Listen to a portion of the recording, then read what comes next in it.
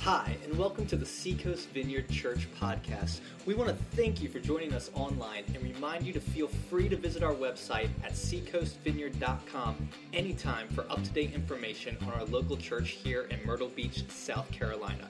If you would like to give financially to this ministry, whether that's a one-time gift or a recurring monthly gift, simply click on the Give tab at our website and give however God leads you. Now, we want you to enjoy this message from God's Word.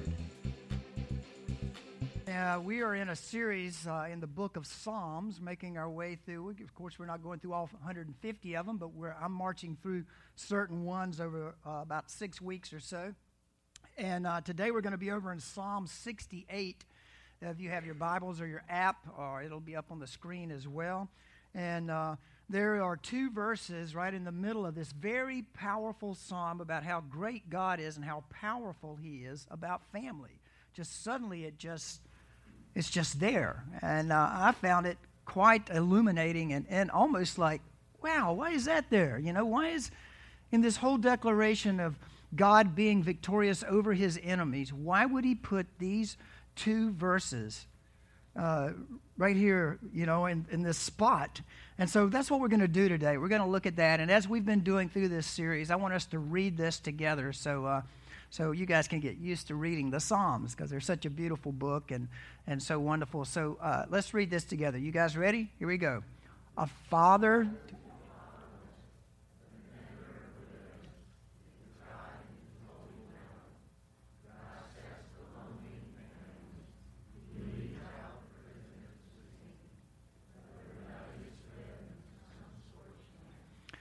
Father, we ask your blessing today on your word. We ask that you'd breathe life on it. Lord, this is a very wonderful but sensitive topic. And so I ask for your help this morning. God, I know that you love people and you love family.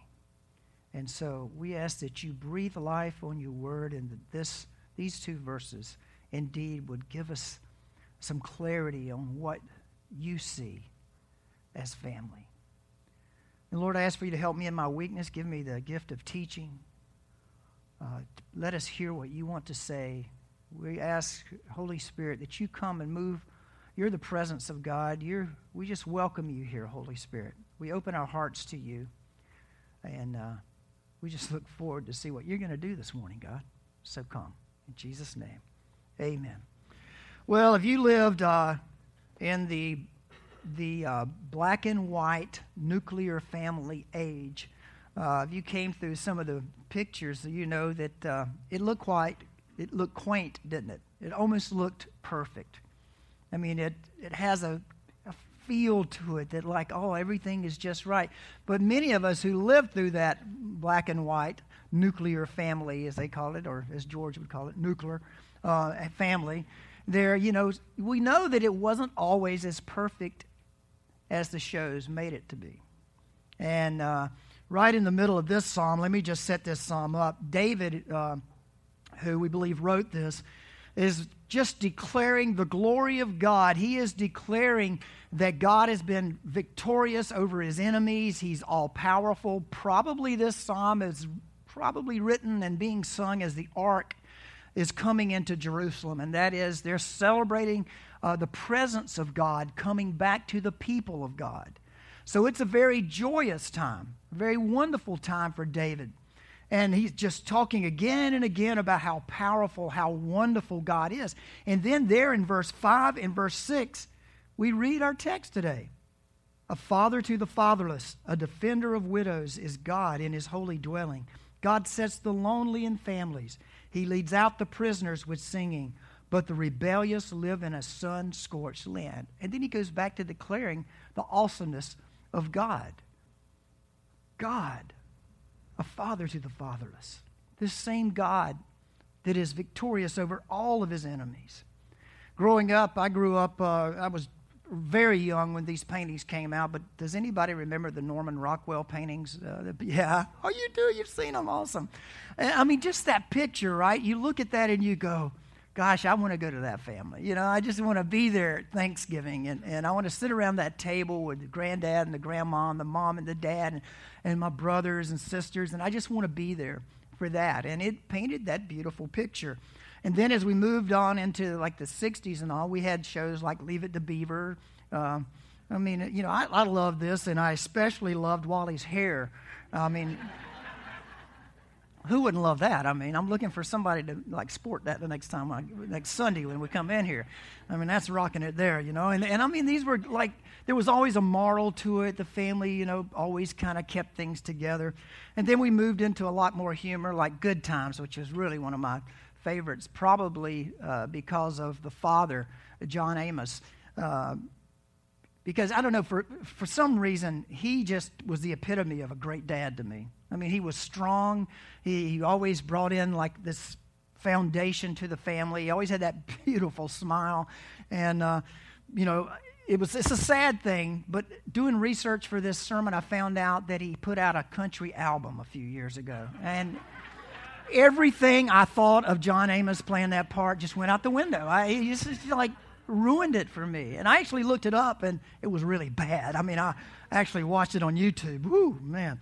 Then we moved on to the Crosby Show, you know, the Huxtables, and, you know, there was always a theme, and the family was together. And, I mean, it just puts a smile on your face. And then to Family Matters and Stevie Urkel. I mean, who wouldn't, you know, all of this. And, the humor was always there, but it was always we are always looking for family.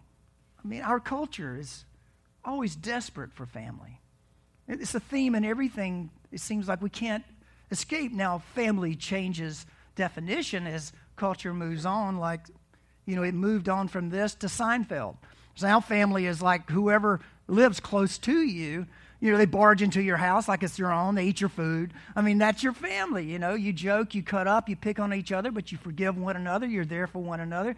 And if you watch culture, but the same theme is there. I want a place where I belong and where people love me and I can be who I am. And I mean, then you move into Friends and, you know, and we're just marching through the decades here. And we all look at that and go, now that, I love that. But who can afford to look like that, dress like that, live like that? I mean, really, it's such a ideal, but family definition kind of changes, doesn't it? And then what happens? We move to The Simpsons. You know, now like family has just gotten so weird, you know, but we're still looking for it. We're still looking for it. Keep something together. Keep that cohesiveness. And, then now we're like at The Modern Family, and which I think is a hilarious show. But but do you see this theme in our culture? We are all looking for family. Even the series that you guys watch, if you have a special series on television or something, if you look below all of the dialogue, you will see a recurring theme for family. Now, we watched some series, and we've watched some to the end, like on Netflix, you know, and it always ends up at some point where there is this hunger, this place where everything they do is looking to come home somehow, some way. So we look at all of this, and maybe you're thinking, I'm in church, you know, this preacher is going to rant and rave over how good it was and how bad it is. No, you're not going to get that from me, because I am old enough and been around enough to know that, like I said, the black and white nuclear family picture wasn't as pretty as it seemed many times. That there was an underbelly underneath all of that, because people are people, and people have problems. And in some of us who grew up in that beautiful black and white sitcom era, no, we came out damaged. We came out with things that still hurt us and still affect us. But it doesn't affect our hunger for family. We still want it. And again, I find it fascinating that in Psalm 68, in the middle of this declaration of God's power and His strength, He says, this God, if I can paraphrase, this God of power and strength that just romps over His enemies is also a father to the fatherless. He is a defender of the widows. And if you were a widow in this period of time, believe me, if you didn't have somebody that cared for you, when your husband died, you were out on the streets. You owned nothing, you had nothing, and there was no one to care for you. And David comes along and says, this God of power cares about the woman who is left alone and by herself. This is the God who is victorious over all His enemies. He is a God in His holy dwelling. In His holy dwelling, He is still the father of the fatherless, the one who cares for the widow. God he picks up, takes the lonely, those who are alone, and puts them in families. Places them in families. He leads out the prisoners with singing, and I love that. It's like if you've been in bondage and alone and not being able to get into family, God will take you and he will sing over you. He's so happy to put you in a place where you can be cared for finally that he sings over you as he takes you out of that place of bondage and puts you in that place where you can be cared for. That is the God we celebrate today. That's the God that changed my life and is changing my life and has changed your life and is changing your life. The Father of the fatherless. The one who loves the widow. The one who sets the lonely in family. Family is God's idea. You know, it is interesting. If you've read this book, it is very difficult to find one healthy family in this book. Have you noticed that? David, the guy writing this psalm, did not have what you call a healthy family at all. I mean, his brothers wanted to kill him. His own son wanted to kill him. It was dysfunctional to the hilt. And yet David, as God speaks through him in this psalm, says, but God's desire is that there be family, there be a place where you can go when you're lonely and you can come home. And if you feel fatherless, you can come there. It's a beautiful thing. So you've got to fill in your handout today, and if you want to track along with me. And the first one is that God uses family, your first fill-in is, as a model. God uses family as a model. Every time I do a wedding, and I've done quite a few now, every time I do one, I tell the bride and the groom and those that are celebrating that what's happening is this is a beautiful picture of Christ in the church. This isn't just about the bride and the groom, that the whole family that is starting at that moment with those vows is a picture of Christ in the church and how much he loves the church. And the scripture tells us that husbands are to love their wives as Christ loved the church. That's a tall order, isn't it? Come on, Jesus, can't you lower it down just a little bit? And gave himself for it. And so whenever we look at our marriages, we look at our relationships in the home, they're supposed to be a model, a picture of God's great love for us. And of course, it's also a model of how we aren't that, but how God is that. Because it just seems like we can't get it right. But yet God, because he is a father of the fatherless, he knows how to get it right. And so there's this driving hunger. I almost think sometimes because we can't quite get it right, that gives us more of a thirst to find this place that David is singing about in this psalm. We want to come home to it. And so it's a model. It's a model of seeing and tasting what God's desire is in a family. When everything is just right in your home, or you're visiting your grandparents or with your parents, or it's just right, that moment at Thanksgiving or that moment when everyone seems to have accepted everyone and everything is just running perfect, and you get that taste of not being alone anymore. And with family, that's just a little piece of what God's family is supposed to be like. It's a taste of the kingdom of God and his family. We all have that thirst. So it's a model. It's to be a model. And secondly, God uses family as a means. As a means, and that is that to a means of learning patience, right? There's one of the things. Where's the first place you faced your own selfishness? That was in your family, right? Growing up, wherever you were, whatever your situation was, it was growing up. It was a means to be able to look at your life and go, boy, I am really selfish. We were laughing in the first service. Our kids used to love the biscuits that Karen made, and we'd have even other kids over at our house all the time, and they would scarf the biscuits up and hide them.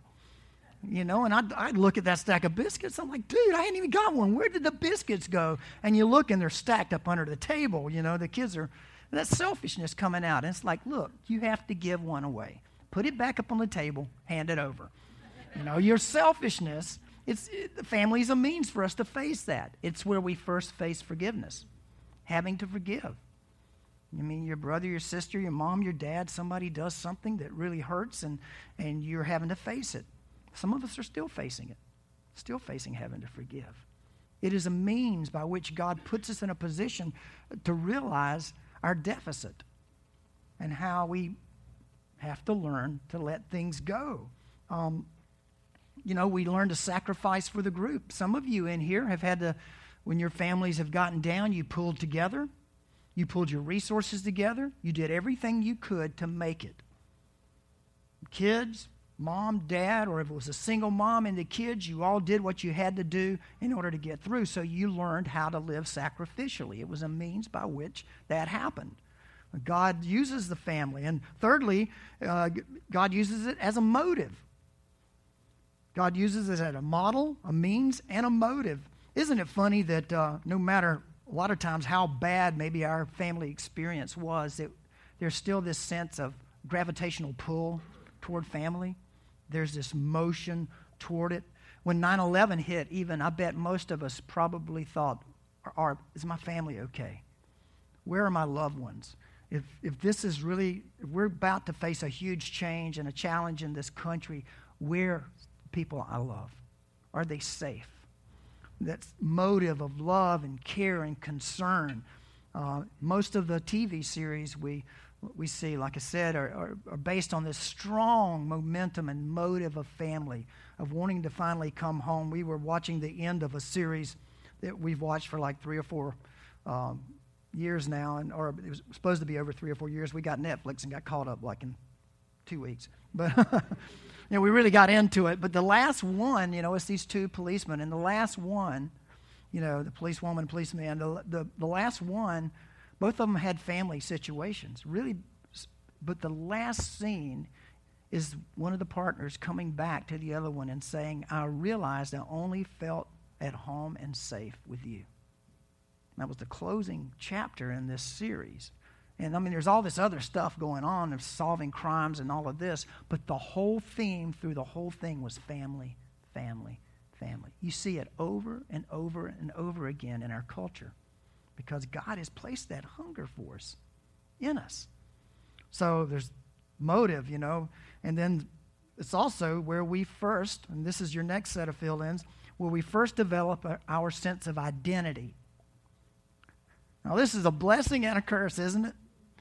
This is where we get stamped in our families of origin, where we first begin to believe who we really are.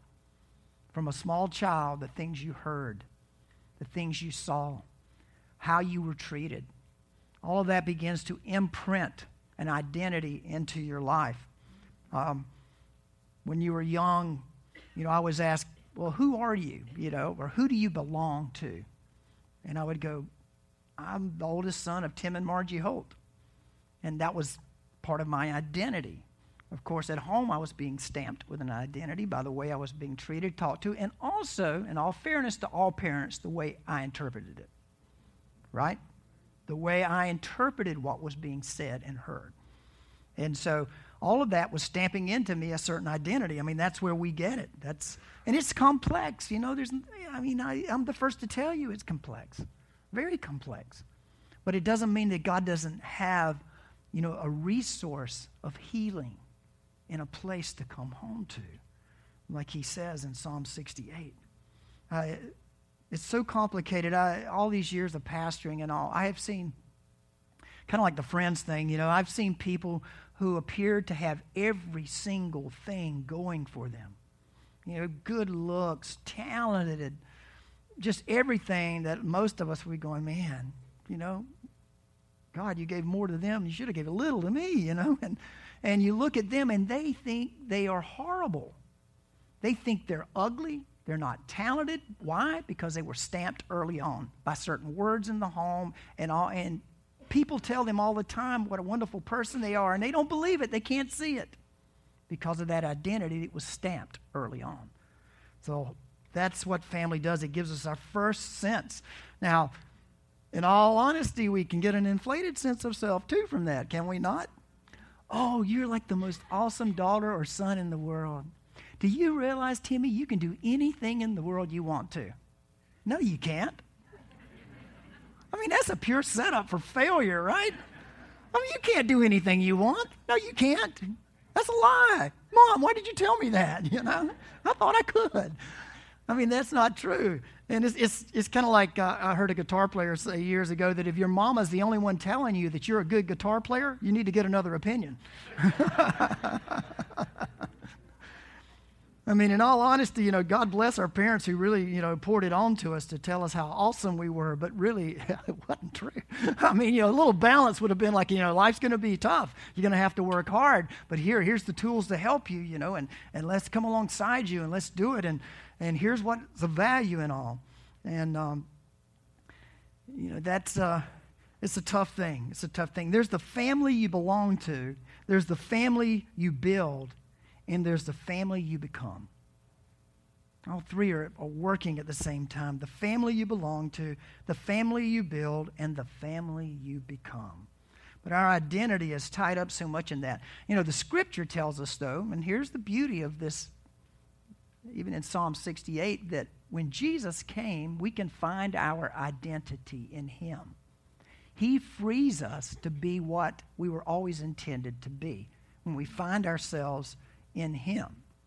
That is our liberation. That is how we come out, and that's how God leads us out with singing, is through Christ, because He has liberated us and freed us to become the righteousness of God in Christ Jesus. The righteousness, the perfection, the rightness of God in Christ Jesus. If we don't find our identity in some place that reconciles us to God, we will always be chasing this. Always. Our identity is always skewed through life. And Jesus is the answer to this, our identity. I want to give you a little practice that's been a blessing to me. Over in Ephesians, in the New Testament, you can do this in Psalms as well, but I like the first chapter of Ephesians.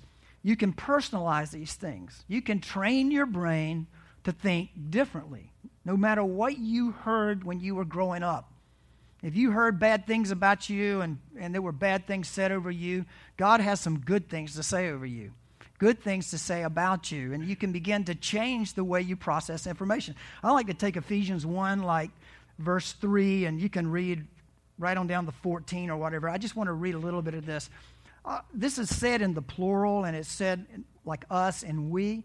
But if you want to make it personal, you just change it to me, to I, and you can say something like this. Praise be to the God and Father of our Lord Jesus Christ, who has blessed, it says us, who has blessed me in the heavenly realms with every spiritual blessing in Christ. For He chose me in Him before the creation of the world to be holy and blameless in His sight. In love He predestined, it says us, but we can say me, for adoption to sonship through Jesus Christ, in accordance with His pleasure. Not, well, I think I'll take Him. I know, you suck, but it's all right. Come on, I'll take you. No, it's not like that. It's not like that. It's His pleasure to take you. Just like the singing in Psalm 68, 5 and 6, when He sings over you to bring you in. It's His good pleasure to bring you into His family. His good pleasure. For adoption to sonship through Jesus Christ in accordance with His pleasure and will. You are not like some random thought out, well, I guess I'll do this for Him. No, this was a part of His will for you, to adopt you, to bring you into His family, to the praise of His glorious grace, which He has freely given us, or you can say me, in the one He loves. In Him we, or I, have redemption through His blood, the forgiveness of sins, in accordance with the riches of God's grace that He lavished on us, on me, with all wisdom and understanding. He made known to me the mystery of His will, according to, here it is again, His good pleasure. You get this? It's His good pleasure to make you His son and daughter, to bring you into His family. He is happy to do it. He is not ashamed of you. He loves you and has pulled you into His family. That's where our identity is found, is in Christ. As we keep looking for it in all kind of ways, and our identity has been damaged in so many ways, Jesus is saying, come home. This is where your identity is. It's my good pleasure to give you my name.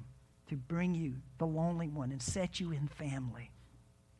Secondly, family is where we also form our security, our sense of security, or should I say insecurity, depending on your experience, depending on how you process through what you went through. Everyone wants to feel safe, and family should be the safest place on the earth. Should be, but it's not, is it? I mean, some of us have horrendous stories where family was never safe. You came home at times you didn't know what you were coming home to. When Dad came home, you didn't know what was coming home. Was Dad coming home, or was a tyrant coming home? Do I laugh or do I be quiet? Should I stay quiet? What do I do? Family was never safe. But family should be safe. It should be secure. It should be a place where you're not teeter-tottering over acceptance or rejection. It should be the place you can come home to. But it isn't always like that. Whenever something happens, we want to get home because we feel like that's where I'm going to be safe. I'm going to be secure. If things are disturbed in our world, we want to get to the people we love so we can feel secure. And that is the way it should be. But eventually we find out that's not always the case. But here's the good news again. In Christ, you can come home and rest. You can come home and be secure in Him. There's no more being insecure, thinking. There's some of you guys in here this morning, you wondering about God. You just don't believe God will take you. You think He'll take you, reject you, take you, reject you. You'll misbehave and He's kicked you out. Maybe you've been out there a while and you haven't been following Him the way that you know you should, and you think God's rejected me. He's walked off from me. He hadn't walked off from you. You walked off from Him, but He's right behind you. Remember last week I had that guy following me? Like, look behind you. You feel that presence? That's God. That's God behind you. Going, I lead the captives out with singing, and I'm here now. So this is, family is where we first get our sense of security or at least the thirst and the hunger for security. We know there needs to be a place where we can feel safe. And thirdly, family is a place where we first experience acceptance, or it should be. And I know this is tied to security too, but I wanted to pull this out because this is such a big word, to be accepted for who we are. Just who we are, not what we do, but just because we belong to someone. Just because we belong. To finally go, I'm accepted. And our acceptance many times is based on our behavior, isn't it? And I hope all of us that are involved in family understand this, that our holding back our acceptance from those that we love in our family is a brutal thing. To use it as a force to pry behavior out of someone, like I will reject you until you behave correctly, is not that model of Christ. I'm not saying there's not repercussions, there's not discipline in family. Understand what I'm saying, but acceptance of saying you are mine should never be on the table. You get this? You are mine, that acceptance. A person realizing that they are accepted. I mean, I love the church. I think it is the family of God. It's where people can come home. I really believe church hopping is a part of people trying to find family. They come into a dysfunctional family like the church. Well, we're working at it. They come into this family and they like things something strikes them as like their family, and they go, oh, that's just like my family I grew up in. I'm out of here. I'm going to another one. And so we keep looking for a family that will take us instead of and accepting us, and we won't hang around long enough to do the work, to get in there and realize this is a group that will accept me and will love me. And so, the kingdom is a place of acceptance. We're going to have child dedications next Sunday. I mean, boy, isn't that awesome? I mean, that is saying to the children, to the families, we accept you. We love children here. We're going to have a baptistry over here, in sometime. Anyway, we're getting ready to have it built, in the next few months, right over here. Every time there's a baptism, that is a sign of acceptance, that Jesus Christ and the church has received a new brother, a new sister into the kingdom and into this family, this church family. We celebrate acceptance around here. This should be a really wonderful place of acceptance. The kingdom is a place of acceptance. And I can't wait to get that baptistry in and have baptisms going on during the worship service. You know, whew, man, that's going to be good. Until then, next Sunday at the beach, we'll do it. I love doing it in the ocean, obviously. But when it gets cold, not all of you have wetsuits. So we want to be able to do it in the wintertime as well. Okay, healthy families, let's finish this up. Healthy families have, I just listed 3 things here today for your filling. Healthy families all have to have healthy boundaries. And one of the areas that we need is certain speech. We need to watch how we talk in our homes. We need to watch how we talk in this home about one another, the words we use. Families should never use language that devalue its members, that belittle the family members to the point of feeling like they're less than. Do you get this? Some of you grew up, you know exactly what I'm talking about, because that identity was just imprinted on you because of certain words that were spoken over you. Some of you are still dealing with it. You hear the voices. And God, I want this Psalm 68, 5 and 6, Zephaniah 3:17, where it says that God, same thing, he sings over you. Ephesians 1, that chapter, so that you can hear that in God's family, when God redeemed you, it's not like that here. God is speaking good things over you. He loves you and paid the price for you. And so you need to start saying to yourself what he says about you. But in our homes, with our friendships that we consider our extended families or our families, we need to watch how we talk to each other, right? We need to say, the Bible tells us to only say words that are for the building up, edifying, edification. That means to build up a person at that time. Doesn't mean you don't tell the truth, any of that. You tell the truth, but you tell it with great mercy and great compassion. We have to use certain speech. We have to be careful about our tongues. Even Jesus said that anyone who says to another person, "You fool," is in danger of hell. That's from Jesus, you know. And how many times have we said that driving around Myrtle Beach? It's like, I repent, God. I'm sorry. I don't want to go to hell. All right. You know. Right. So the good thing is there's repentance, right? There's repentance and there's God's forgiveness. He is there for us. He's training us. None of us are quite there yet, but he's working on us. And this family here in the Vineyard is working together on it. And secondly, a strong boundary is physical violence. There should not be.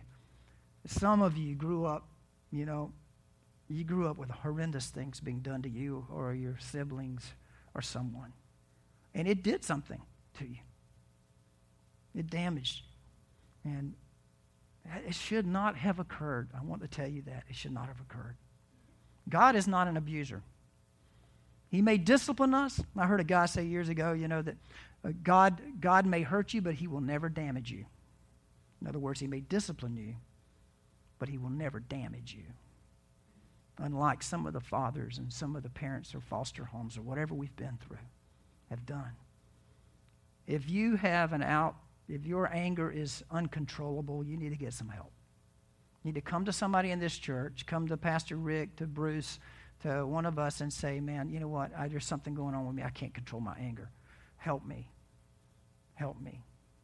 And no one should have to grow up. There needs to be a strong boundary for that. Lastly, I think every family needs clear direction. They need a boundary of knowing why they exist, clear direction.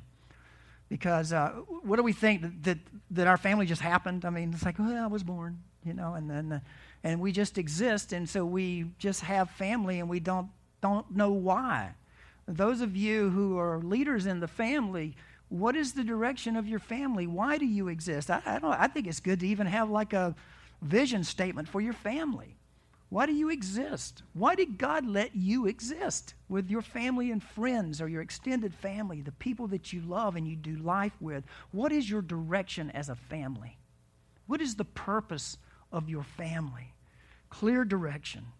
And by that, I don't mean that, we're so closed as a family that we draw boundaries and like you're out and we're just in. Like the whole family is just the whole family. Because a New Testament family is a family that's open to the orphan. It's open to the widow. It's open to the lonely. It's open to everyone. When you sit in the family of God, it's the family of God. So we are open to everyone. But that's part of our direction. Am I looking at our lives and going, what's the direction of our marriage and our family from here on? Is it to include the lonely so that they can find a place in our friendship? What is the purpose of your family? Joshua had fought his whole life, to get the children of Israel into that place, the promised land. He's an old man, and he's looking back over all the victories and all the struggles that he's had.